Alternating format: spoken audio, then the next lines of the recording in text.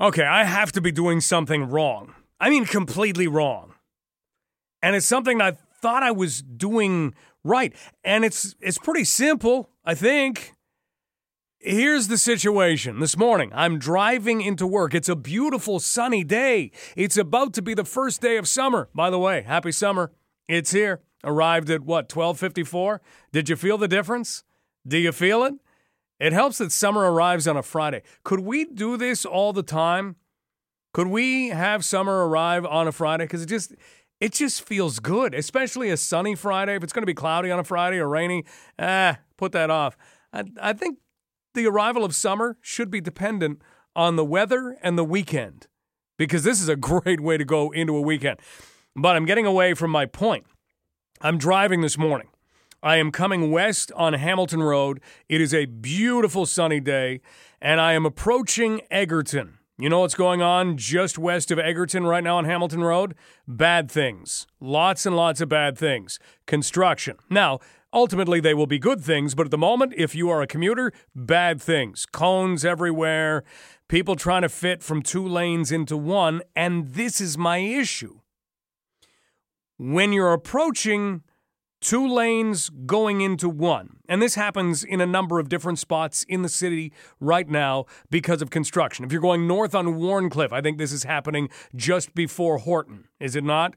2 lanes into 1. It kind of happens anyway, because anybody who doesn't want to wheel out to downtown has to get over into the left lane on Wharncliffe. But you have the lane on the left that starts to pile up. All of these people have arrived at their specific time, right? They've been there first, and they have already merged into the left lane. So they are there, and they are waiting for usually a light to turn green so that you can move through. And then you've got the people who are late to the lineup, but choose to stay in the right lane and blow right on by to the front, and then they zipper merge at the front. Remember when we got that term a little while ago? Somebody created zipper merge. Congratulations to you. Thank you for the word. Can we figure this out once and for all? Because I'm thinking I'm doing it wrong. Because I'm the dummy who is already in the left lane, knowing that's where I'm ultimately going to have to go. And I am sitting 10 cars deep, and I'm watching all of these other people go vroom, vroom, vroom, vroom, right on by and zoom right to the front of the line. And then they zipper merge. And they all get through during the green light, and all I do is get closer to the intersection, and the light turns red, and I'm stuck there again. I don't want to be that guy who pulls out into the right lane and flies to the front. But am I doing it wrong? Should I be that guy if I get there? Is it the people who start lining up who are doing it wrong? Should the zipper merge be merging itself into place as people arrive at that particular junction? I'm thinking, I'm doing it wrong. Can you help me? 519-643-2222. It's the first of many transportation-type topics that we're going to have on London Live today. But I'm thinking I'm doing this wrong. I don't want to be that guy, but I sure don't like that guy who flies to the front and makes it in. But am I the dummy for just sitting there and waiting? Should I be pulling out to create the nice little zipper merge at the front of the line? I'm thinking I should be, but then I'm blowing by everybody else. I think we have to learn to do this right. It's like roundabouts. We have no idea how to use roundabouts. They have rules. They're written on a sign. You're supposed to go by and read the roundabout rules and know exactly who goes when. We have no idea. We're making it up. When you get to a roundabout, you're supposed to yield. If there's somebody in the roundabout, you're supposed to stop, and then you let them go by. But you get these strings of traffic. If you're ever on the Trafalgar roundabout, this is a perfect example. You look at the people who are going in. If you have a line of traffic, they will just continue to go. They just follow each other through. I don't think that's how to use it. But again, I'm not sure. I'm not sure I'm using it right. 519-643-2222. Email Mike at 980cfpl.ca, or you can tweet me at Stubbs980. The zipper merge. How exactly should we be going through this in order to use it correctly? Is it okay to be that guy or that person who flies by everybody on the right-hand side, because the more I watch it, and I've done this all week, the more I watch it, the more I think those are the people who actually know what they're doing. Norm, who's in the right here? Oh, well, Norm, can you turn? I think what you need to do is you need to be half in your lane, half in the other lane, so they can't zip by you. I've been that guy. Well, it works. Is that what you do? Absolutely. Okay, I don't mind this. It creates a little extra road rage. Norm, can I get you to turn down your radio just a bit, please? It's down. Okay, perfect. I've been that guy before. I'm thinking people get a little miffed and ticked off about it. What do you find happens when you do the half in, half out? Well, they don't have a choice. They have to go behind. They have to merge in behind instead of zipping by. And you're right. If they zip by 10 or 15 cars, they get ahead of you, and you're the one stopping at the next light or the next two lights. So you got to block them. Norm says gotta block them. Norm, I've done it before, and maybe I'll do it again. Thanks for the call today. Hey, have a good one. Bye-bye. 519-643-2222. I wonder what police would rule on that, if you're the half in, half out. Because, yeah, I've done that, and you feel a bit like a jerk doing it, but it keeps the people behind. I've had people honk at me, and I've done it at a point where you've got a shoulder. So on Hamilton Road, the example we were using, there's no shoulder. It's the sidewalk. But I've done it on a shoulder, and I've had people actually blow over to the shoulder and pass by and then dart back in. I'm not parking my car sideways to keep you back. But I'm thinking that we're not zipper merging correctly. Okay, some emails have started to come in on this. Mike at 980cfpl.ca. And here they go. Mike says, the problem with the zipper merge is that it assumes that everyone will drive with respect and consideration for others on the road, and there are far too many who do not. Mike, you're exactly right. It's like any rule. This is going to work out really well unless people get involved, and then it gets really bad really fast. Eugene says, check the London website. The way to make traffic move the smoothest is for double traffic to go right to the lane change sign. Half in is exactly the incorrect way. I think Norm and I know that, yeah, that's not the right way, but it prevents people from blowing by. But I'm thinking, yeah, as you get there, if you know that it's two lanes into one, then you dart out and you change lanes into the right-hand lane immediately, and then you zipper merge yourself a whole lot earlier than what we're doing. John, how do you feel about this? Well, I'll tell you, Mike, I think they're the stupidest thing out there. I got charged because I got hit in a roundabout, and what they told me is that anything approaching from the left, and it doesn't matter what lane they're in, if they hit you, you're at fault. Come on. No, I'm serious. I got charged in Kitchener. I was at Homer Watson, and I think it's Ottawa. So there was a car approaching. They're on the inside lane. I'm approaching from the outside lane. I entered the roundabout. This guy turned in front of me, hit my wife's front fender, and I got charged for not yielding. I said to the cop, I said, he's in a designated lane. I'm in a designated lane. He crossed out of his lane, crossed into mine, hit mine. Doesn't matter. In fact, I took it to court. And the prosecutor, the same thing. Doesn't matter. Anything from the left, doesn't matter what lane they're in, what lane you're in. If you get hit, you're at fault. So the charge stood for you? Yep, it stood. And I'll tell you, I tried to explain to him in England, if you're in a roundabout that has more than one lane, you keep going around the roundabout until you get to the lane on the outside where you exit off. Ontario, they want to do things half-assed, and they put these things in, and if they designed them properly, you would have to go around until you exited on the outside lane, and then you would emerge off, but not here.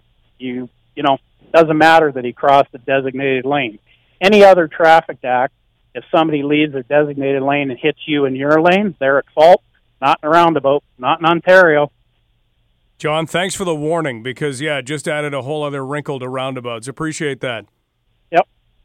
You know the other wrinkle to roundabouts that we need to watch out for? And a lot of times this will happen in subdivisions. So if you have a subdivision where a roundabout is being put in, you know what you need to ask for? Don't put any trees or bushes or other crap in the way. Don't do that. Because now we get roundabouts, especially in residential areas, and somebody has said, you know what we're going to do? We're going to make this beautiful. We're going to have a beautiful roundabout. Okay, how are you going to do that? We'll put all kinds of trees and bushes and crap in the way, and that's what they do. And then you can't see what's coming. So you have no idea. There are roundabouts that wind up being completely blind.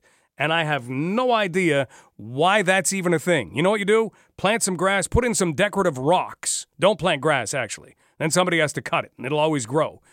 Put in some rocks. That's it. Done. A rock roundabout. I don't need beautiful things. I just need functional things. And you know what? If you want to have both, and if you can do it, that's fine. You can have a beautiful lawn that's also functional. You can have family parties on it. But if it's one or the other, I'll take functional over beautiful every single time. Mike, welcome to London Live. Hey, Stubbs. Hey. Just when you mentioned not to put things in the middle of the roundabout, I drive trucks, and so I don't always follow the rules perfectly because when you get to go, you go in a truck. But 3 years ago, they put in a new roundabout just by Stratford on number 7. So there's 3 in a row. Okay. And there was a foggy day, and somebody with a truck and a van trailer drove straight through the middle of the first one, straight through the middle of the second one, and then straight through the middle of the third one. And they have a pretty good, the last one's a 1.5 jump that you got to get to. And they had just finished doing gardens on the inside. I don't know whether the guy was drunk, but he bounced pretty good. Unbelievable, but made it through all 3. I don't know what that says. That says, is he a heck of a driver for that? I don't know. I'm guessing his truck and trailer did not fare too well out of it. But I guess if you're drunk, if you can keep on going, you just keep on going. Mike, thanks for the call. Thank you. If you are drunk, get off the road. First off, roundabouts, I'm telling you, we've got issues in the making, especially after Mike called up and said anything coming from the left that hits you makes you at fault, especially when you get into the 2-lane ones. You wait, we'll get 3-lane ones too. If you've ever been to England and you've tried to drive down there or even been in a car, they have roundabouts that go one way and then they have roundabouts that spring off it going the other way. What? Can I just... You know what I'm going to do? I'm going to walk. You know what else I'm going to do? I'm going to cycle. In a little while, in less than an hour, we're going to be talking about a cycling survey. The City of London wants our input. And not just if you cycle. This is not just for people who have bikes and make their way around. This is also for people who don't cycle and aren't happy with cyclists. So get ready to fill out a very quick survey, little homework for all of us over the weekend. And we'll have that in less than an hour from now. We are also going to be talking about trains and something that is kind of, we're going to talk to somebody who has been trying to get this to become a bigger issue for years now, but has some help from St. Mary's Mayor Al Strathty. And we'll talk with Mayor Strathty. We'll also talk with Chris West from All Aboard St. Mary's. Because if we do want to get around, and you don't want to worry about roundabouts, and you don't want to worry about all of the other challenges that you have, zipper merging and getting around construction, if you were going from city to city, wouldn't it be nice to just take the train? What do you think? I mean, if you drive for a living, not the case, but maybe on the weekend. Via is too expensive, in my opinion. And I've talked with people about their ticket prices, and they say, well, this is what we have to do. Ultimately, this would come down to government investment. But if the government wants to save money on roads, if the government wants to make travel easier, we've got to start looking at trains again. We'll be talking about that in about 5 minutes, maybe 12 minutes. We'll see how it works out. Let's go back to the phones with Marilyn. Marilyn, how's your Friday going? Not too bad, thank you. I'm just sitting here eating my Tostitos. You know, I just love them. I'm with you. Do you like Tostitos instead of Doritos? Yes. Yeah, you'd prefer the Tostitos? Yes. Okay. Tostitos. Now, are they the nacho cheese ones or just the corn chips? These are plain. They're little. They're small. Okay. And I've always been curious. You talk about eating Tostitos. I never knew what flavor it was. Well, they're very tasty, and I like them very much. Now, my doggone phone is going. I'm going to have to run into the bedroom and get my other one. Can you hold? You know what, Marilyn? We'll take a commercial break, and then when we come back, we'll talk with you, okay? Okay, honey. Thank All right. you. Bye-bye. We'll talk soon. Bye. Oh, I think Marilyn's phone went. She'll get the new phone. We'll find out what she has to say. If you have anything to say on zipper merges or roundabouts, we got into this if you're just joining us on London Live. I'm driving down Hamilton Road, coming into work as I normally do. I'm at Egerton, and I'm stuck in a line of traffic and thinking I'm zipper merging all wrong because I'm watching people zoom by on the right. Norm says, go the half lane. I've done that before. People don't like it. They don't like that at all. But it does force you to zipper merge from that point on. What's the right way to do it? I'm pretty sure I'm doing something illegal if I'm half in a lane and blocking other traffic, first of all. But that's something that has been an issue. And then roundabouts have come up and all the nasty things that we have with roundabouts that none of us understand how to use. More on that and other things transportation related when we return on London Live. This is Global News Radio, 980 CFPL. Marilyn has her new phone. Marilyn, how do you feel about zipper merges or roundabouts? Well, I hate the roundabouts, especially the one on Wonderland and Sunnyside. I just hate it. And I've had, when I'm in the inner one, like the inner circle, I've had guys, drivers, cut right in on me. Mm-hmm. Can you believe that?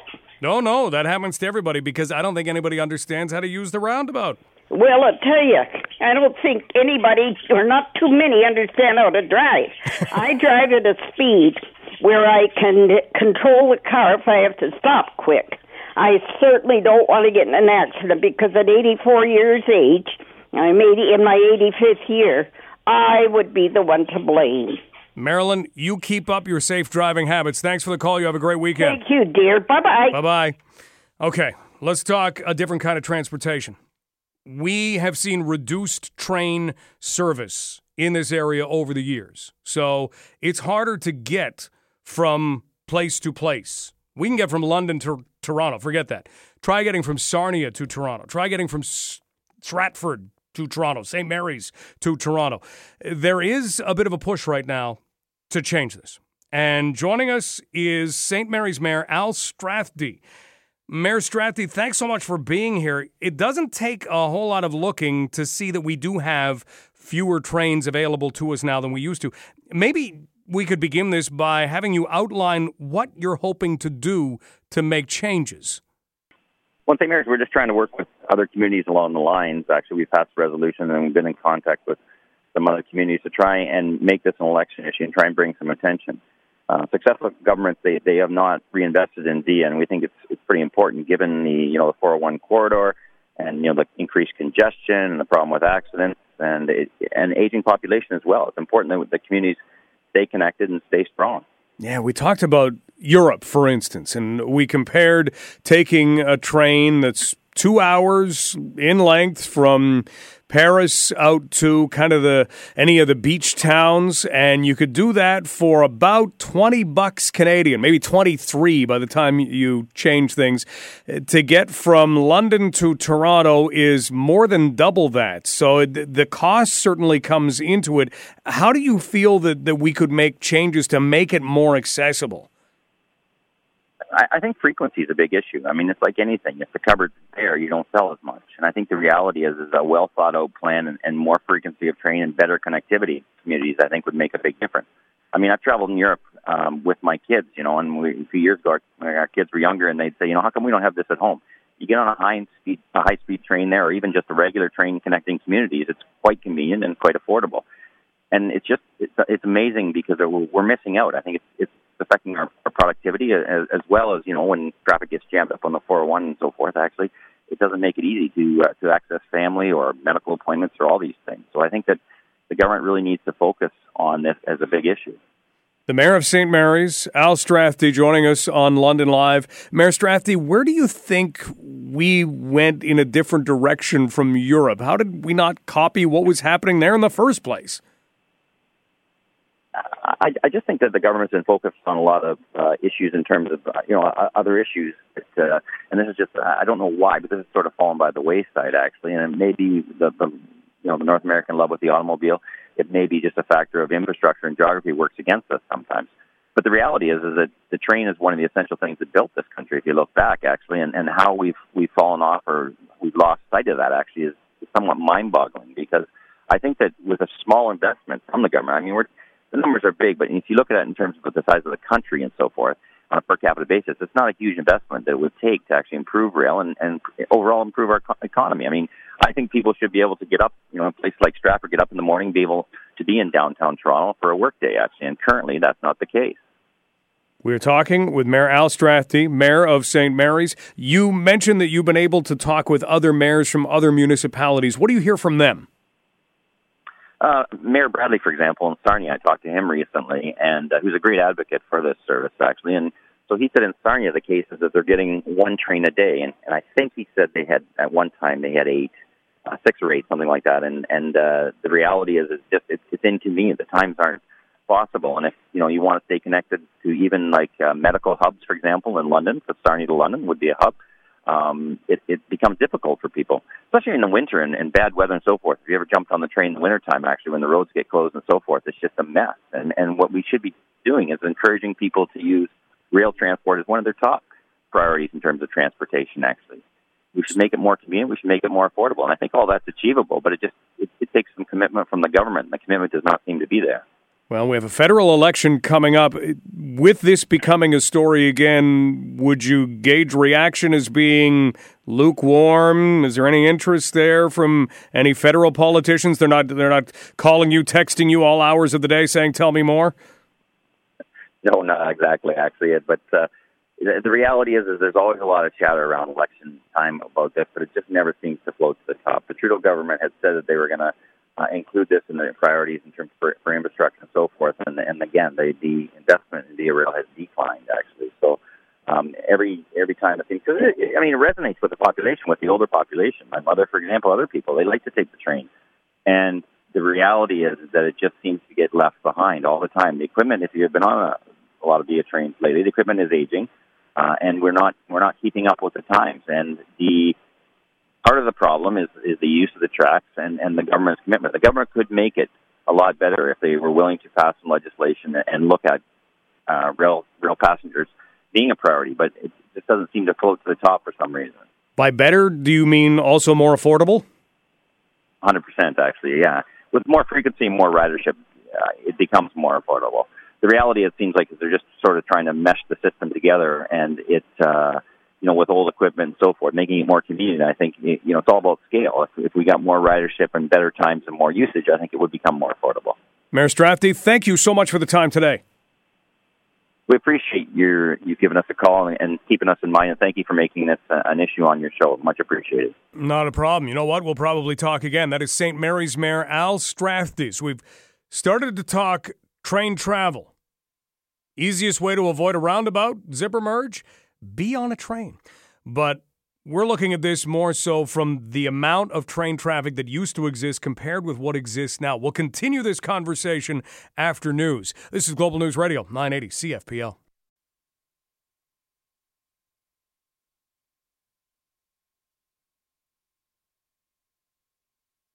Okay, we've stopped zipper merging and going round and round the roundabouts for a second. Now we're on track. I hope, because we're talking about trains. How can we be anything else? We need more train travel that is affordable in my mind. I've thought this forever. Go to Europe and you can compare prices very easily. Here's a personal example, and then we'll talk with Richard. We're going to talk with a couple of people actually on this particular issue, because this is something that is is bubbling under the surface, but it never seems to get to the surface, kind of like St. Mary's Mayor Al Strathdee described. So we're going to talk with London City Councillor Sean Lewis. We're going to talk with Chris West from All Aboard St. Mary's. But here's a quick example. My family and I went to Toronto 3 weeks ago. We didn't hop on a Via in London. Sorry, Via, we didn't. We drove to Aldershot. We parked overnight at Aldershot, and we took a GO train in. That's how we did it. Know why? Because it was $11 a ticket one way instead of 51. And 51 was a cheap fare that I could find. One way. So I'm not paying $400 to get my family of four to and from Toronto when I can pay less than $100. That's the difference. And I don't mind the little drop of gas that it took. So maybe it cost me $120. I saved $280 at least. 519-643-2222. What does that mean to me? We need better train travel in this province, in this country. Joining us is Richard. Richard, how do you feel about this? Good afternoon.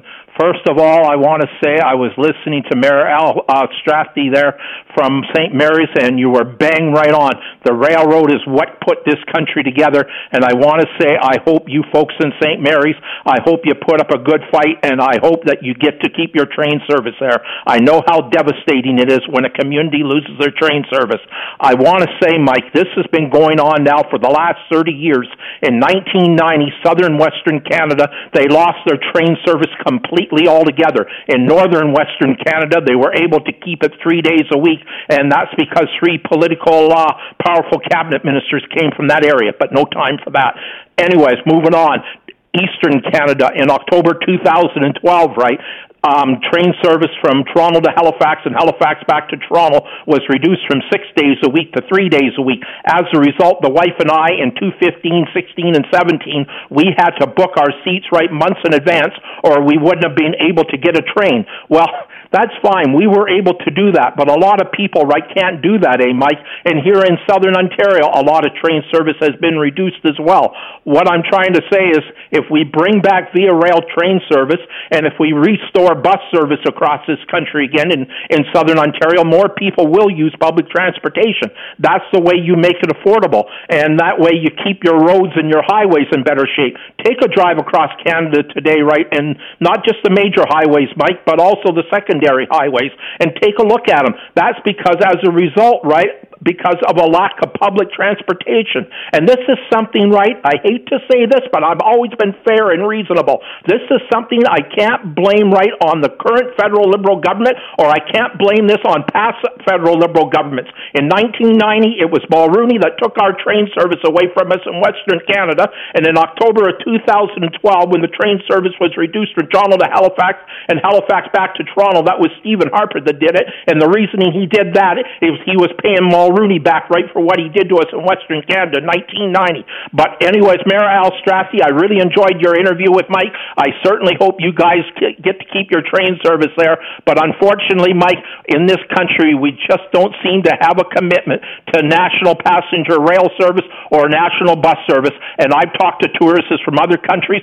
and they said to me when I was on a bus with them, right, or a train or whatever, they said, we love your country, Richard, but your transportation, right, it's pathetic. On that note, Mike, you have a good afternoon. Richard, thank you for the call. That illustrates the passion right there. Ward 2 Councillor Sean Lewis joins us now, and then we'll talk with Chris West from All Aboard St. Mary's. Councillor Lewis, thanks for being here. My pleasure, Mike. I was, enjoying a sunny Friday afternoon and listening to London Live, of course, and heard this discussion and thought, I want to call in and share with our neighbor for the mayor of St. Mary's that this London City Councillor in particular agrees. This is a discussion we need to have. I actually raised this with my council colleagues during the strategic planning session that we had earlier this year. There's a component of the Strat plan in London that refers to planning for high-speed rail, the old Wynne government plan, and it's clear that that's not happening now.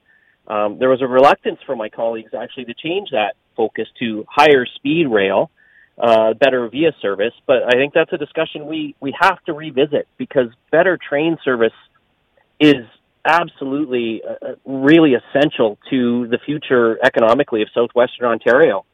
I heard your example of your trip to Aldershot and then taking the GO train.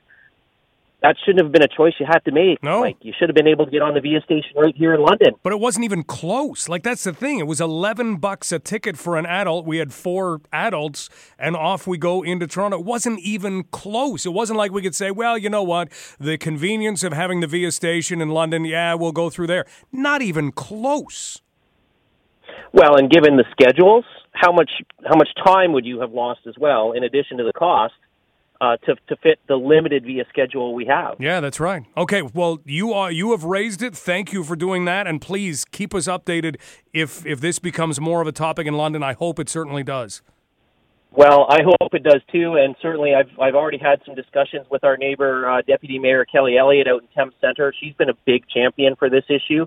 London Fanshawe MP Irene Matheson, I know she's heading off to retirement and not running again in the fall, but she's raised this issue in the House of Commons. But it's going to take a regional effort to really push this forward. And if I can help in any way, whether it's with Kelly or Mayor Strathy or anyone else who's willing to push this forward, by all means, I hope folks pick up the phone and give me a call. If we all attach our cars together, look what we can do. Well, now you're thinking. Councillor Lewis, have a great weekend. You too, Mike. That is Ward 2 Councillor Sean Lewis. Now we get a chance to speak with somebody who's been a champion of this for a long, long time, has been talking about this exact topic, which deals with a lack of train service in southwestern Ontario, which deals with service that is far too expensive in my mind. We'll see what Chris West believes. Chris West is with All Aboard St. Mary's. Chris, thanks for being here today. Well, thanks for having us. We appreciate it. Let's talk a little bit about what you've been doing at All Aboard St. Mary's and how long you've been doing it for. We started back in 2012 when we had the last cut. The fall of 2012, we lost 2 trains through St. Mary's. And Frank Doyle, the editor of the newspaper, the local newspaper, approached me to try to do something towards getting these trains back in St. Mary's. So that's how we got involved in it. And every year we've been running a bit of a challenge, whether it's a challenge, the challenge at the station, or we had a walking group one time, 1 year. And we've reached out to members of Parliament, both federally and provincially, as well as senators, trying to keep the issue out there. And what kind of reaction have you had? Because, hey, to keep this going from 2012 till now shows the passion that you have for it. What have you received in terms of response? Well, and certainly in St. Mary's, we've got people, they're approaching me saying, hey, we're taking the train more often. They're giving me the stories on the train. We're able to create quite a groundswell of support locally. And 1 year we saw our train travel increase by about 35%. So we were able to make quite an effect in St. Mary's.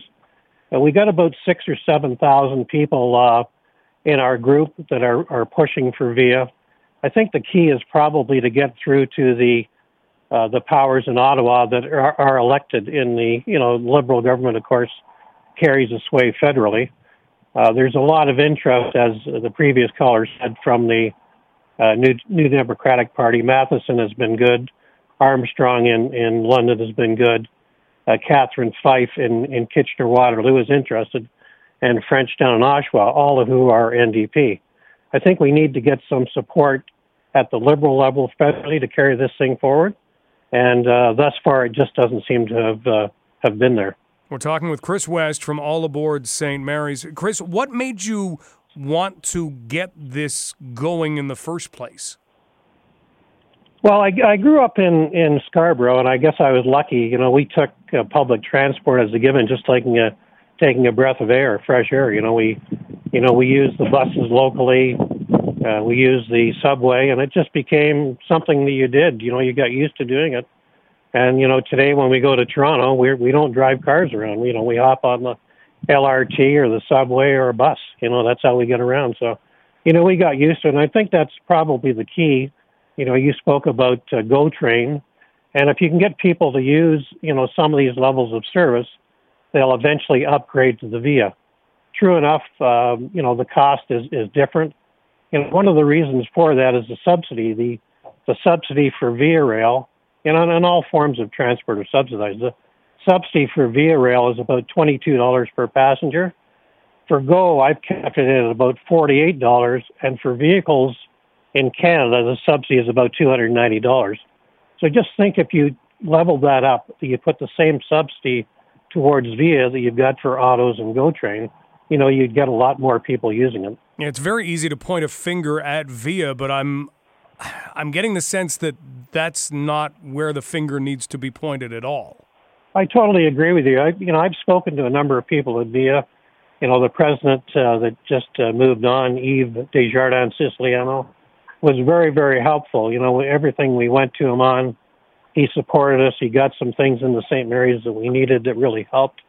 And we've always had very, very good support from Via. They're happy to meet with us. But, they need the funding. And, if they can't get the funding, they can't put the trains on the track, and they can't get the fares down to where they should be. Chris West joining us from All Aboard St. Mary's. Chris, as a final note, maybe just if we could clarify the subsidies that you're talking about. You said vehicle drivers, $290. If you're using the GO Train, it's a $48 subsidy. Via is only about $22. What does that refer to? That refers to the subsidy by the Government of Canada towards those forms of travel per year. And in the case of vehicles, it's $290 per year. In the case of Via, it's $22 per ride. And in the case of GO, it's $48 per ride. Well, so if we level that up a little bit, we could devote more money to Via, and get this thing rolling. But we do need the support of the federal Liberals. It's not going to move forward without their support, in my view. Hey, Chris, it's been a pleasure speaking with you. Please keep up the work that you're doing. Thank you very much for having us. Have a great day. You as well. That's Chris West from All Aboard St. Mary's. So that does say it right there, because if you were able to change those subsidies, now people who own cars are not necessarily going to want to see the cost of driving those cars go up any more than we've already seen. By the way, if you need to renew a license sticker or buy a new license or have your license renewed, you'll want to do that by July 1st, because the Doug Ford government is going back on something that they did say, which is it's going to cost more in order to do those things. But yeah, if you did take that away, if you made it more expensive to drive, will people get out of their cars? No. We unfortunately don't live in a society, we don't live in cities that are conducive to just walking, to just cycling. But I think we're getting to the point where you've got to look at ways to limit the amount that people are driving first. And that would be a way. I mean, if you're seeing those subsidies and Via's only getting a $22 subsidy, I'm comparing prices. I found a one-way ticket London to Toronto, $51. That was the cheapest I could find for an adult. If you were able to change that around a little bit, in other words, add some more subsidy to it, then maybe you do bring it down. Because I did have to drive to Aldershot to get onto the GO Train there. I didn't want to have to do that, but I also didn't want to pay $51 a head for travel. So, yeah, if we could change that around a little bit, would you take the train if it was $20 to Toronto either way? I bet you would. I know I would. I would say $20, I'd do it. $15 would be even better. Let's take a break. This is London Live on Global News Radio, 980 CFPL.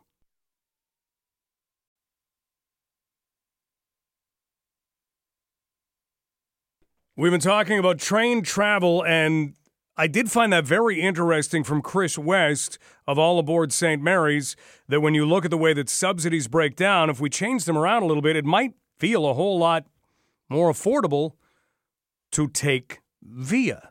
And I think that should be an ultimate goal. Let's go to the phones. Gary, what do you feel about this? Oh, Mike, it's frustrating. I mean, anything to do with travel in Canada is just absolutely absurd. Yep. A couple of years back, me and my wife, we went to Toronto to London, England for $500 return. Our daughter lives in Calgary. We can't fly out there for $650 return. Yeah. You know what I mean? So when we went to Europe, we flew over to Amsterdam. We took the train from Amsterdam to Brussels to Paris and back again. And I think that it was under $100 Canadian for that trip. And it took over 3 days that we did it, because we stayed in Belgium and stuff like that. And over there, it is so much different to here. Like, I think the government needs to realize that it is the way to do transportation to get people around. Politicians. Sorry, go ahead. Well, and I was going to say, if they want to increase, people traveling within their own country, lower the damn prices. Yeah, find a way. Go to the States. Absolutely. You can even take the train very cheaply in the United States. But no, you're right. Politicians love trips. I think it wouldn't take much to convince a few federal politicians to take a nice trip to Europe and catalog all of their travels and then come back and say, you know what, we got to figure this out. Well, I'll go with them because I know where I'm going. So I will recommend that. Gary, have a great weekend. You too, buddy. Bye-bye. 519-643-2222. Time for one more call. Carl, we've got about 60 seconds, but they're all yours. Hi, thanks. Yeah, I'm going to Toronto downtown this weekend. I was going to drive, but I was fascinated by your other way of getting there. Would you mind explaining it again? Sure. Driving to Aldershot? Yeah. Is there parking there? Yeah, I mean, you can pick whatever GO train station you want. It might actually be easier on the weekend because the one trouble or problem that you run into during the week is there aren't enough parking spaces at the GO train stops. And they're even thinking about charging for parking to limit that because they feel there are too many one-ride individuals pulling in. But we drove to Aldershot, parked at Aldershot. You can do that overnight. And, unless you're parking for longer than 48 hours, you don't even have to notify anybody. So if you're just going for the night, and then we popped on the GO train, you get down to Union Station, you have no parking, you have no worries, you can use their public transit to get around, and then when you're done, you go back to Union Station, get back on a GO train, which comes, every 20 minutes, every half hour. You go back to Aldershot, get in your car, and go home. Oh, perfect. And it's $11 round trip? Yeah, it was $11 for adults, $11.50 or something like that, but definitely not $51. Great. All right. Thanks for the suggestion. Have a great weekend. All right. You too. Take care. See you, Carl. All right. We've got to take a break. We've got news on the way. We'll also let you know what's still ahead on London Live. Still lots to come. This is Global News Radio, 980 CFPL. Lots of transportation talk today. More to come. We've talked about vehicular transportation, zipper merges, roundabouts. We've talked about taking the train. Let's talk cycling. There's a new survey. We'll do that after news, and we'll get two perspectives on it. And then I'm intrigued by this whole Montreal-Tampa Bay shared team. Now, it's not going to happen, but they're looking at it. So we'll talk about that, and we'll outline a few of the local connections who could hear their names called this weekend at the NHL entry draft. All of that and more still ahead. This is London Live on Global News Radio, 980 CFPL.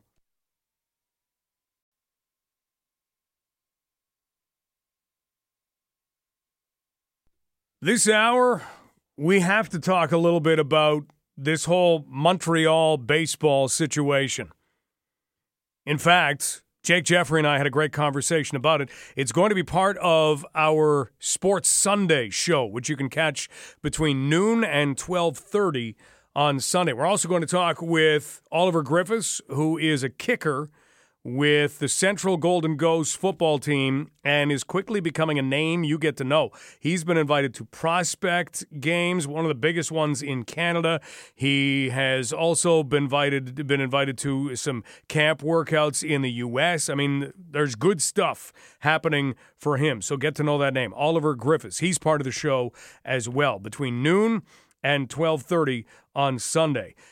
This hour, we are also going to talk about the NHL entry draft. We are going to talk about cycling in just a couple of minutes. But the reason I want to talk about the Montreal baseball situation is when it first broke, it's wild. It's like one of those things. It's almost like watching, when you're at a baseball game, a ball hit deep, deep, deep out into the outfield. It's curling. It goes foul. That's kind of what it was like. It was all exciting, and then yeah, but that's stupid. That would never work. If you missed the story yesterday, Jeff Passan, who's a reporter for ESPN, stated that the Tampa Bay Rays, who draw horribly, so in other words, no fans really come out and see them, they play in a terrible place called Tropicana Field, which is like a mall. Players hate the lights in the roof. There's a lot of bad things about that. I think the ballpark's hard to get to. I've never gone there. Have you? See? Perfect example. I'm not even looking to go there. But what Jeff Passan was saying is that the Rays have asked for and have been given permission to explore the idea of sharing their team. So you would play part of the year in Tampa Bay, part of the year in Montreal. And immediately, that sounds pretty good. Major League Baseball back in Montreal. And then like that ball that's hit deep into the outfield and curls foul, oh, no, it's no good at all. No, that's bad. Foul ball, not as good as a home run. This, not as good as having your own team. Why would Montreal have to share a team? Baseball's going to expand. Every sport expands. Hold out for the expansion team. That's what you want to do. Because in this case, who's going to get the playoff games? Well, they would go to Tampa Bay. They own the team. They'd be using Montreal. Oh, okay. Well, that's no fun. Flights are cheap. You know what? As crazy as it is, it can actually be cheaper to fly from London, Ontario, or let's say Montreal, to Tampa Bay than it can be to fly most places in Canada. I don't think you can fly from London to Montreal for as cheap as you can fly from London to Tampa Bay. I'm willing to bet that. I don't even have the prices in front of me. Go ahead, try and beat it. Find a price to fly from London to Montreal or even Toronto to Montreal for less than you can fly to Tampa Bay. I think you'll struggle. So as crazy as that is, we would see all the playoff games played in Tampa Bay, right? You would have to think so. And what about the players? What player's family is going to be happy that, yeah, we split the year between Montreal and Tampa Bay? What are you, a practice snowbird? No, you have kids who are in school. That's not going to work. That's not going to work at all. There are a lot of bad things to go along with this idea. Hey, Montreal, get a stadium together, hold out, because baseball is going to want some expansion money. Do that. It'll be a lot better. The City of London wants our help. They want our help. If you have ever cycled or if you have come in contact, hopefully not with your car, with a cyclist, they want your help. There is a brand new survey that, well, it isn't quite brand new. It's not brand new, but it's out there. And the City of London would love for you to give some feedback on this survey. Jay Stanford with the City of London joins us right now to talk about this. Jay, first off, what do we need to know about the cycling survey? Oh, Mike, it's out there right now. In fact, it's actually been out there for a couple of weeks, and the response has been quite good so far, but we're going through now a good couple of weeks of a big push. We have got a cycling survey on our website, and it is all about people's perceptions, their attitudes, their beliefs on cycling here in London. And when I say cycling, I mean we want to hear not only from cyclists, of course, but we also want to hear from people who don't cycle. Perhaps they cycled at one point in time. People who are in a car and have comments and thoughts about cyclists in general. And, of course, there's pedestrians out there that have comments about cyclists. So we have a very comprehensive survey that we're working on with Western University to get a good sense on cycling behavior and attitudes in this wonderful city. I love that you want to talk to people who maybe don't like cycling and are a little concerned about cyclists, because every time this topic comes up on London Live, we definitely hear from both, and we hear from people saying, hey, I don't mind cyclists, but follow the rules of the road, will you? So I'm sure you'll get a little bit of feedback on that. In terms of the things that you're looking to find out, what do you need to know from us? Well, one, we want to hear from cyclists, for example, how often do they cycle? What factors actually encourage them to cycle? And conversely, what factors, are a concern to them when they're out there cycling in London? Comments on our current cycling infrastructure and what they want to see in place in the future. Same thing with motorists. When motorists are out there, are they comfortable when there's a bike lane right beside them?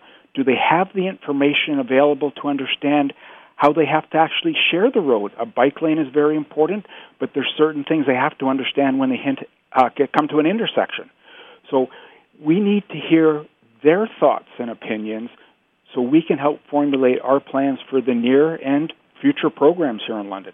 Jay Stanford joining us from the City of London as we look at a cycling survey that is available at london.ca/celebrate cycling. Thank you for making it a nice, easy thing to look up. london.ca/celebrate cycling. There's no .on, .gov, other unnecessary characters in there. So london.ca /Celebrate Cycling. Now, when we look at that master plan, what is the timeline on that, or is it just kind of an ever-evolving thing? Well, the Cycling Master Plan was completed in 2016 with a lot of input from the community. But here we are, 3 to 4 years later, things have changed, and that is why it's always always good to get a good read from the community. We've put a number of things in place since then. There's more bike lanes in London. There are what's referred to as separated bike lanes, what we have on Colburn, and of course what just was opened on King Street just recently. We've begun to add to more of our what's referred to as our pathway system that goes through a number of parks, and of course our masterpiece out there, the Thames Valley Parkway, where we have 42 kilometers of pathways that are multi-use. So lots of things have changed since 2016, and now is a good time to get a good read on that as the city goes into multi-year budget planning to help us where we should put our resources, where we need to perhaps provide more of something, and same thing, less of something else. It's about trade-offs as well, too, and the best way is to get that information from the community and their thoughts. Jay, if we look ahead to 2019, are there any increases being done in terms of things like pathways? For this year, we've got about 4 kilometers of new pathways going in. There's about 3 kilometers of new bike lanes. As I mentioned, we just opened that one on King Street, our separated bike lane. Some paved shoulders are going in this year, too. That's more towards the rural parts of London. So there is that growth. Mike, overall, people might not be aware that we do have about 400 kilometers of multi-use paths, bike lanes, and in boulevard pathways. So there's a lot of infrastructure right now. So we also want to hear how people are, happy or perhaps not as happy with what they have in place. It's always great to get that kind of read from that community, as I say. Is King Street, it's going to be more of a temporary thing right now, and then won't that shift to Dundas as being an east-west? That's right. That's all part of that evolution. We needed to find some solutions for right now, and those are in place. It also gets us a very good chance to get a good read on what's going on there. We're in a very challenging area of downtown, working with merchants, working with motorists, working with cyclists, and that's all part of the learnings. That will then help us as we bring out infrastructure into other parts of the city, too. So this is where it gets quite exciting, to have these live pieces in action, getting a good read on what's going on in the Thames Valley Parkway, too. And, of course, Mike, in the near future, we have those 2 bridges that are going in on the north end of that system to help close that gap to make it more accessible for the north end. So an exciting time for cyclists and people who really like their active transportation. And we're all getting out, and the way to do it sometimes winds up in traffic jams or things like that. If we go back to the 2016 numbers, I think it's the average Londoner takes 3.4 trips per day. And if you're doing that in a car the whole time, you're going to run into some snags. But maybe if we could space that out and turn a couple of those into non-car trips, might make it easier on everybody, wouldn't it? Oh, absolutely. And when you think about those trips and the length of a trip, for the most part, people take trips somewhere between 5 and 6 kilometers.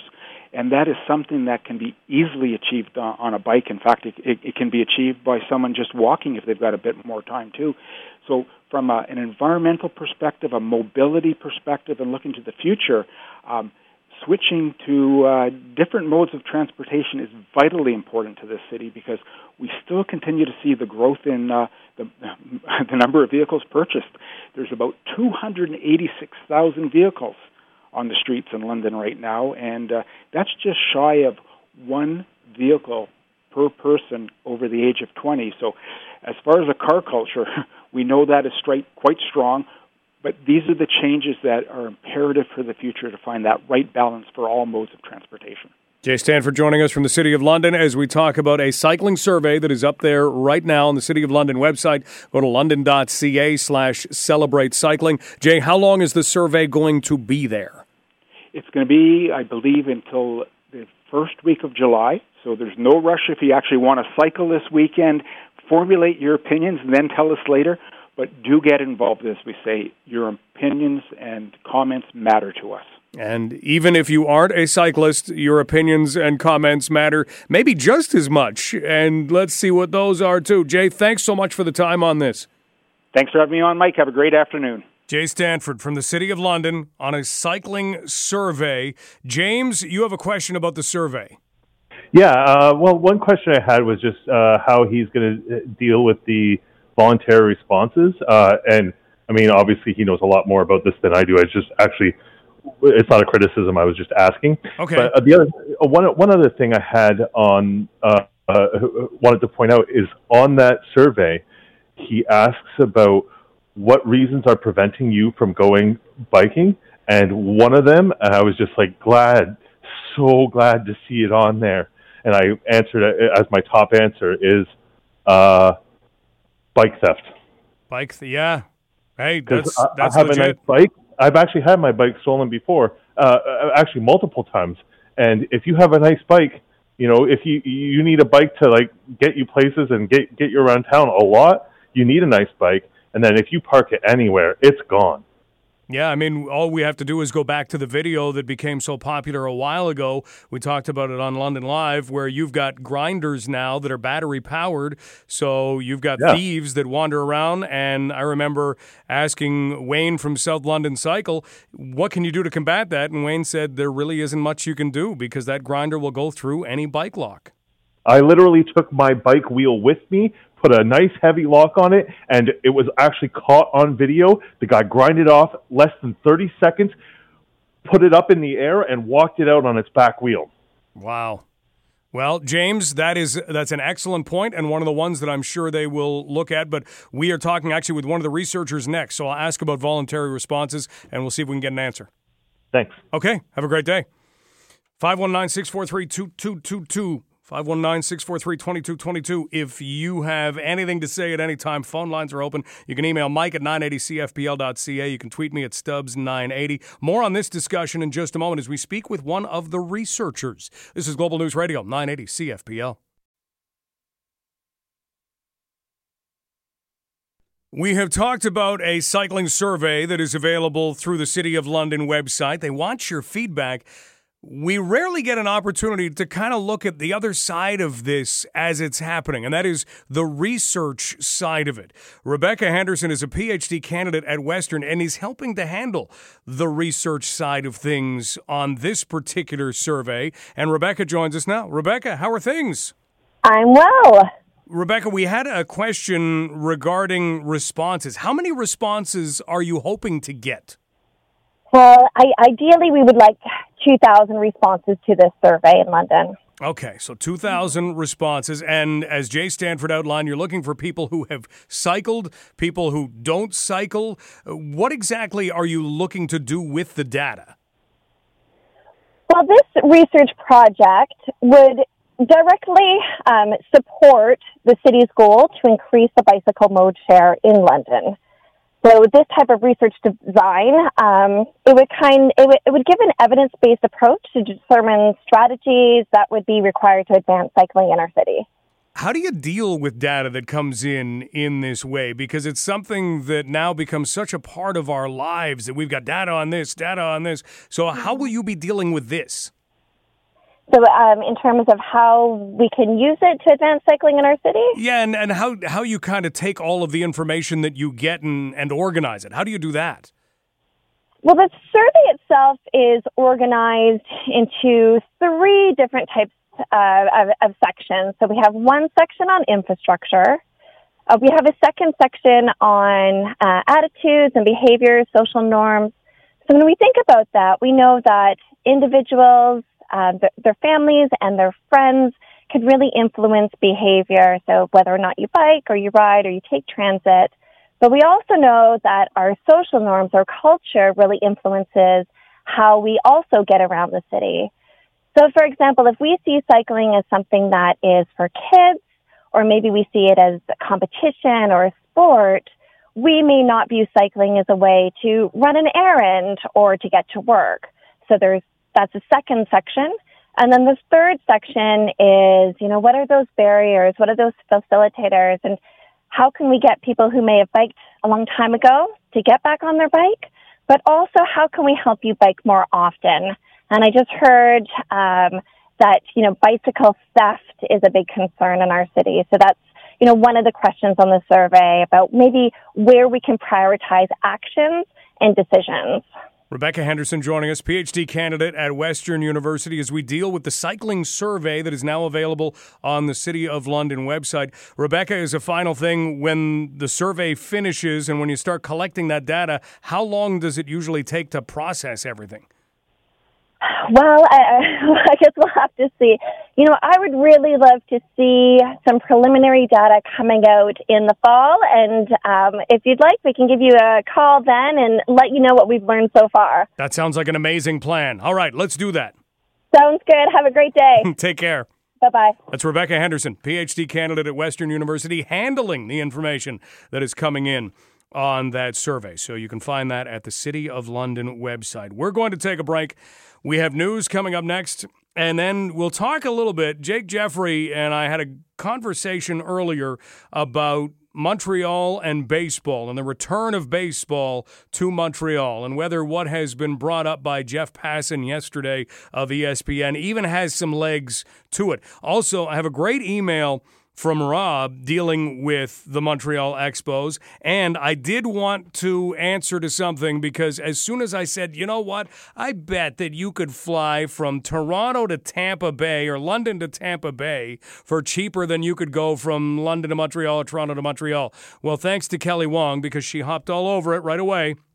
She did the research on it and found that I'm completely wrong, that you can find a ticket to Montreal for about $188, which actually isn't that bad. I'm actually impressed.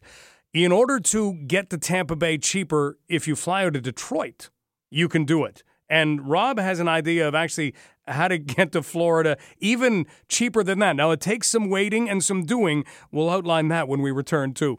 London Live continues on a Friday. This is Global News Radio, 980 CFPL.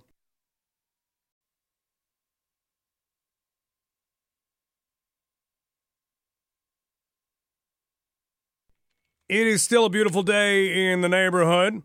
We were talking travel, and Rob had said here, and this kind of highlights maybe travel in North America. I don't know if it's something that would pop up in Europe, but if you search, you can find ways to save money when you travel that are really strange. So here's the example. Rob emailed Mike at 980cfpl.ca. He says, in 2003, my son and I were going to Florida. We priced it all out, and get this, the cheapest flight was for us to drive to Buffalo, then have a 3-hour layover in Detroit. So you drive to Buffalo, fly to Detroit, have a 3-hour layover, and then go to Miami. They rented a car and drove to Tampa. Said coming home it was the same. Fly from Tampa to Detroit, 3-hour layover, then on to Buffalo, and drive from there. Cheaper than London, cheaper than Toronto, and actually cheaper than flying right out of Detroit. That right there, I can't explain that, but it's true. I mean, we were traveling once. Instead of going direct L.A. to Detroit, we went L.A., Arizona, Detroit, and it was cheaper. And there was a flight that we actually couldn't get that would have been even cheaper than that. And this is where this starts to either not make sense or completely make sense. I'm not sure which. L.A. to Orlando to Detroit. So you are flying way more miles. I mean, way more miles. But that was going to be the cheapest flight. And we thought, well, you know what? If we're going to do that, maybe we can get a day layover and finish the flight the next day and go to Disney for the afternoon. Who knows? But L.A., Orlando, Detroit was actually cheaper than L.A. to Detroit straight up. Makes no sense. Goes back to all of our other conversations earlier on London Live about train travel and how in Canada it makes no sense. Now, Rob also went on in his email to say regarding the Expos, he said, the Expos broke my heart. I was a huge Expos fan growing up. Went to the Pearson Cup game in Toronto against the Blue Jays. Why they didn't start the Pearson Cup earlier? How did we not have this in the early 80s? Do we not? Oh, you can't have interleague play. Yeah, but these are two Canadian teams. Get out of the way. And you know what? How about the two New York teams play as well? How about Anaheim, in those days, the California Angels, play the Dodgers a little bit? Why not? Can't do that. That was half of baseball's problem from the beginning. Gary Carter, Rob says, was his favorite player. He had home, road, and practice jerseys that were pretty much his wardrobe in high school. He said when the World Series was canceled and the Expos were in first place in 1994, they broke my heart. I gave up on the sport that I had played for a large portion of my life. It took me almost 20 years to get excited about it again after a tour of Wrigley Field. He says, I know I'm in a minority in the country, but as far as I'm concerned, I will be happy if baseball never returns to Montreal. He says, go Cubs, go. All right. That could be a way that everybody winds up looking at this. I mean, people in Montreal have gone to exhibition games, but they need a new stadium. Would they get a new stadium? The tax structure is not favorable. Players don't tend to like it. And so that may be an issue.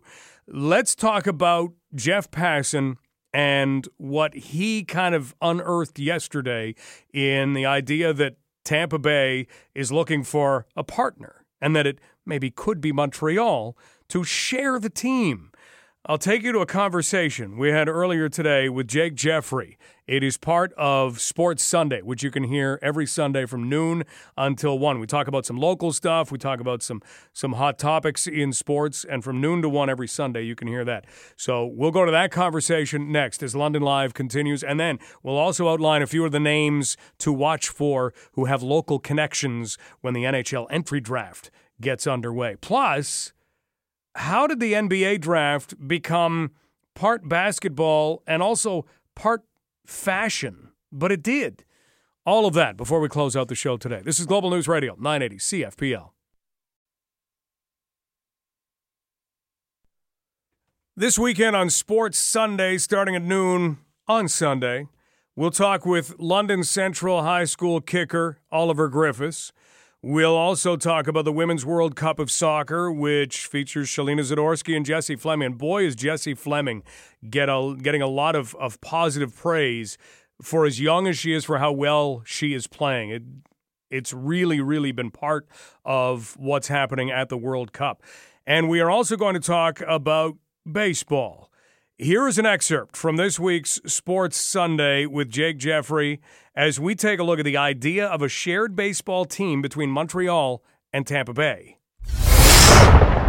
There are fans in Montreal who got a real, maybe, awakening on Thursday, although this has been talked about kind of backroom style for a while. But Jeff Passan of ESPN brought it front and center. The idea that the Tampa Bay Rays, who are averaging about 14,000 fans a game. This isn't anything new. Tropicana Field is not one of those places that people flock to in order to see baseball. But the Tampa Bay Rays now have permission from Major League Baseball Commissioner Rob Manfred to explore becoming a two-city team. And that would mean part of their games, they haven't said they would divide it in half, but part of their games in Tampa Bay, part of their games in Montreal. And it's pretty unprecedented. Manfred has already looked and said, look, this is a long-range thing. The mayor of Tampa Bay has spoken up, said he doesn't seem to be interested. And, oh, by the way, there is a lease agreement in place that runs until 2028. But, Jake, this certainly has people in Canada talking and people in Montreal talking. I grew up as an Expos fan. We lived a half hour away. We used to go to games at the stadium. It was an amazing atmosphere. I know the Big O got dated pretty quickly, and the Expos ran into troubles where they were becoming a factory for other teams in the major leagues and eventually got moved to Washington. But boy, oh boy, I want this to happen. Can it happen? I don't know. I'm a little skeptical of seeing it happen just because, I mean, they're sort of banking on those Expo fans just coming and showing up for a couple games in the summer. I mean, how is this going to work out? Is it going to play half of their home schedule there? So if you're an Expos fan, you kind of see them play here and there, and are they going to be called Montreal? I mean, as an Expos fan, are you going to be cheering for the Tampa Bay Montreal Expo Rays or whatever? The X-Rays actually was the best name I heard for, and it almost makes you want to see it happen just for that name in general. It seems like it'd be too good to pass up. But my thought is though, because I saw one thing where there was the idea of, because Tampa Bay, it's so warm down there during the summer months, much like the Texas Rangers do it. They don't play any day games past a certain date in the summer because it's just so hot. And right now they have a former hockey rink that's a permanent dome, so all their games are indoors. So looking at the price tag, it would have been for them to make a new domed diamond, which would be probably a retractable dome, was going to be very, very expensive. So one thought is this could almost cut their price in half for a new ballpark, is they don't put a retractable dome over top of it, have an open air ballpark, and once the temperatures gets a little too hot down in Florida, you could have the home games in Montreal there in August and July. And the issue I have with that is the Rays have been a contender, average one every 5 years, maybe an average. I mean, are you that desperate for Major League Baseball in Montreal? We're going to show up during the dog days of summer, the most boring time of baseball season for fans of 24 teams, other than the ones who are still in it. So I don't know. I don't think they're trying to rely on nostalgia, I think, a little bit too much. And it seems like a bit of a pipe dream. I can't see it happening. I can't see it working. Is it a worse idea than having the Expos play games in Puerto Rico? I don't know. At this point, it seems like it can't be much worse. But I mean, if you're an Expos fan at this point, is find a Winnipeg Jets fan somewhere, whether it's online or something like that, a pen pal or something like that, and send me, how did you deal with it? Remember all those years where, oh yeah, this is the year the Atlanta Thrashers are moving, or no, it was always Phoenix. Phoenix is always moving. Yeah, this is the year Phoenix is moving, and then Jets fans, okay, when are we hearing about us maybe moving?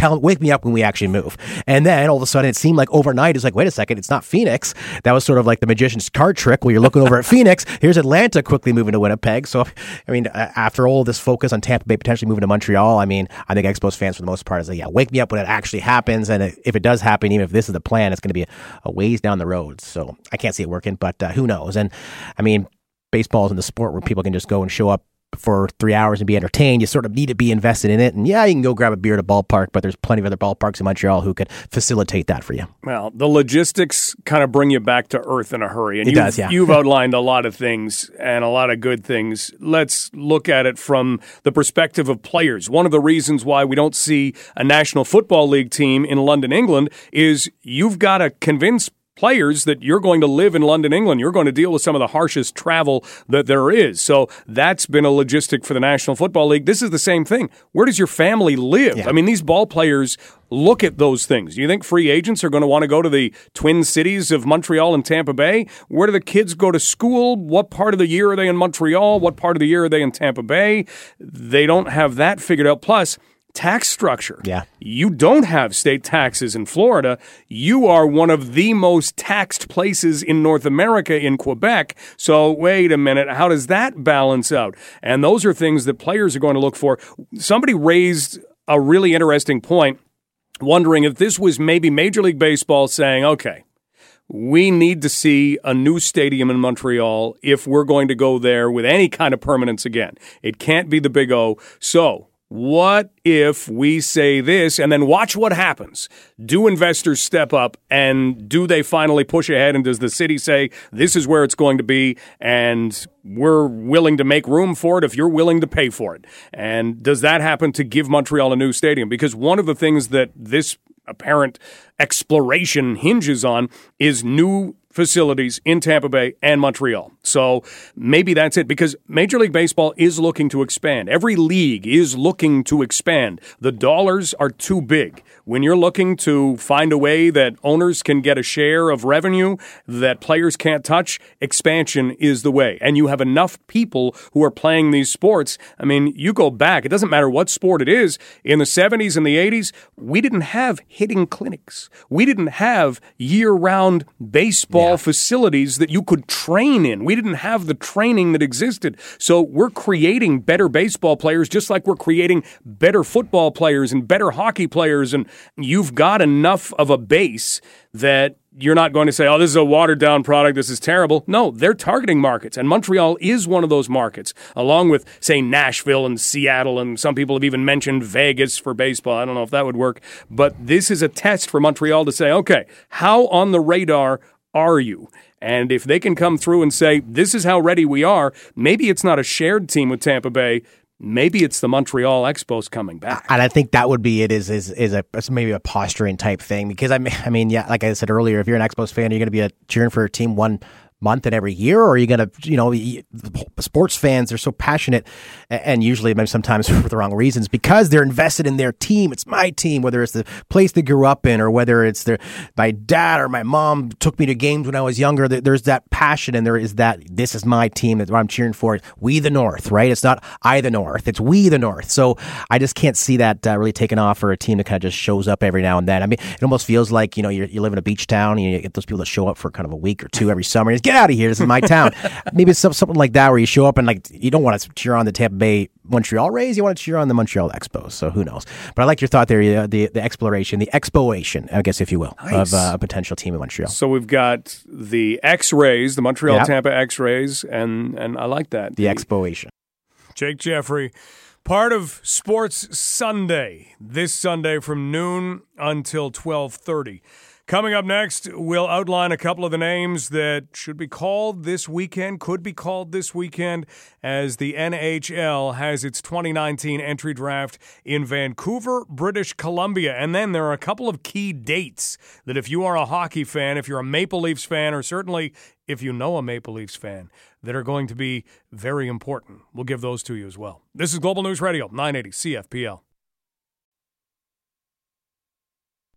We live in a brand new age of things. Who would have thought that years and years ago we'd even be paying attention to drafts? Normally they used to be held at hotels, and all of the managers and other scouts and staff members got around. They just made picks. And then somebody went, this is fascinating. The NBA knows this better than anybody else. They know how to distribute information better than anybody else, better than any other league, because they have the ability of throwing little tidbits of information out there that people will read, and they won't necessarily learn a lot, but it will be enough to get them, oh, hey, there's something happening in the NBA, and it's conducive to your phone. Oh, there's an update. Oh, there's an alert. Oh, look. And it really is nothing, but it gets you thinking there's something. And then it's like a little breadcrumb that leads you all the way to a great big tasty pie. Oh, look, there's that little morsel, and then they get you hooked into eating the whole great big thing. So the NBA does that very, very well. When you look at the NHL entry draft, maybe it doesn't have the hype, but I was amazed last night at how much focused in on fashion. On the fashion. I was watching the draft with my son and a buddy of his. Both of them are football players who really like the NBA. So these guys are not typically involved in anything fashion related. Nothing. My son's buddy is an interior linebacker. He's a big guy who likes to hit things. That's what he does. Fashion is not it. But they were talking as much about who should move up in the draft or what this guy might do for this team or, hey, where's this guy going to go, as they were, hey, did you see what he's wearing? Hey, look at it. He didn't wear a tie. Hey, look at that jacket. I'd like to get me that jacket. That's what they're talking about. I couldn't believe it.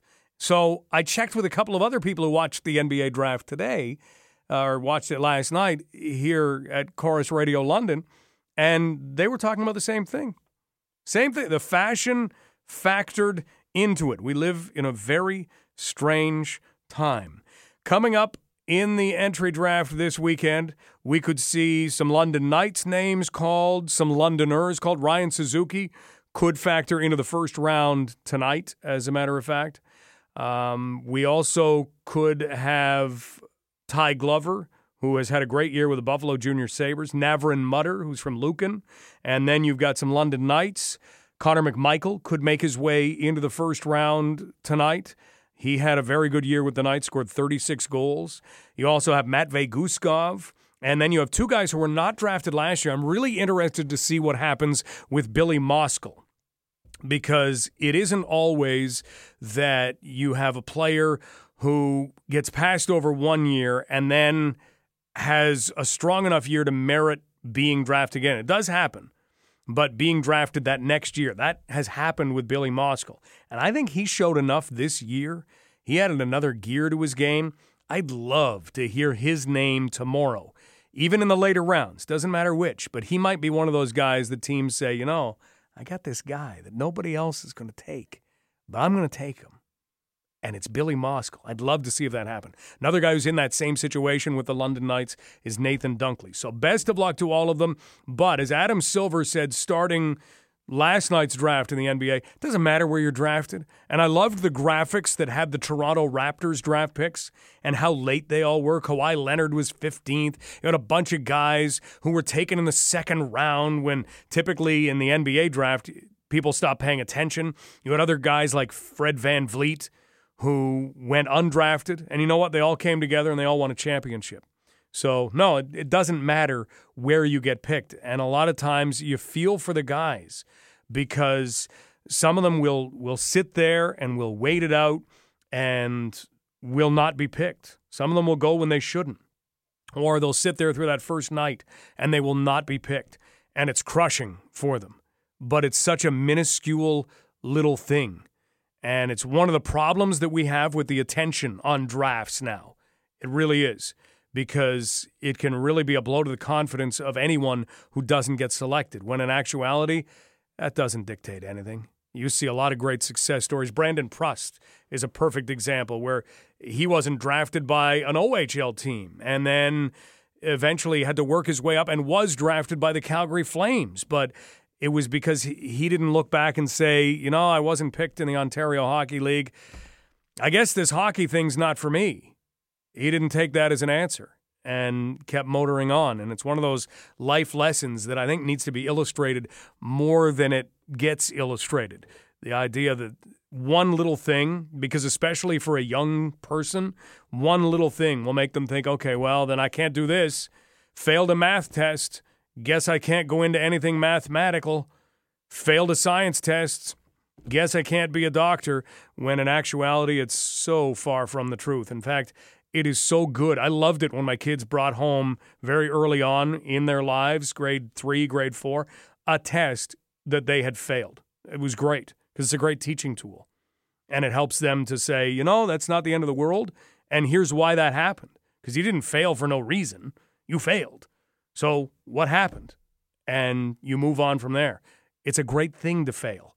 Here's to all of the people who don't get drafted tonight but still want to make things work in hockey careers. I wish them the best, and congratulations to everybody who does hear their name called this weekend. We've got news coming up next. This is Global News Radio, 980 CFPL.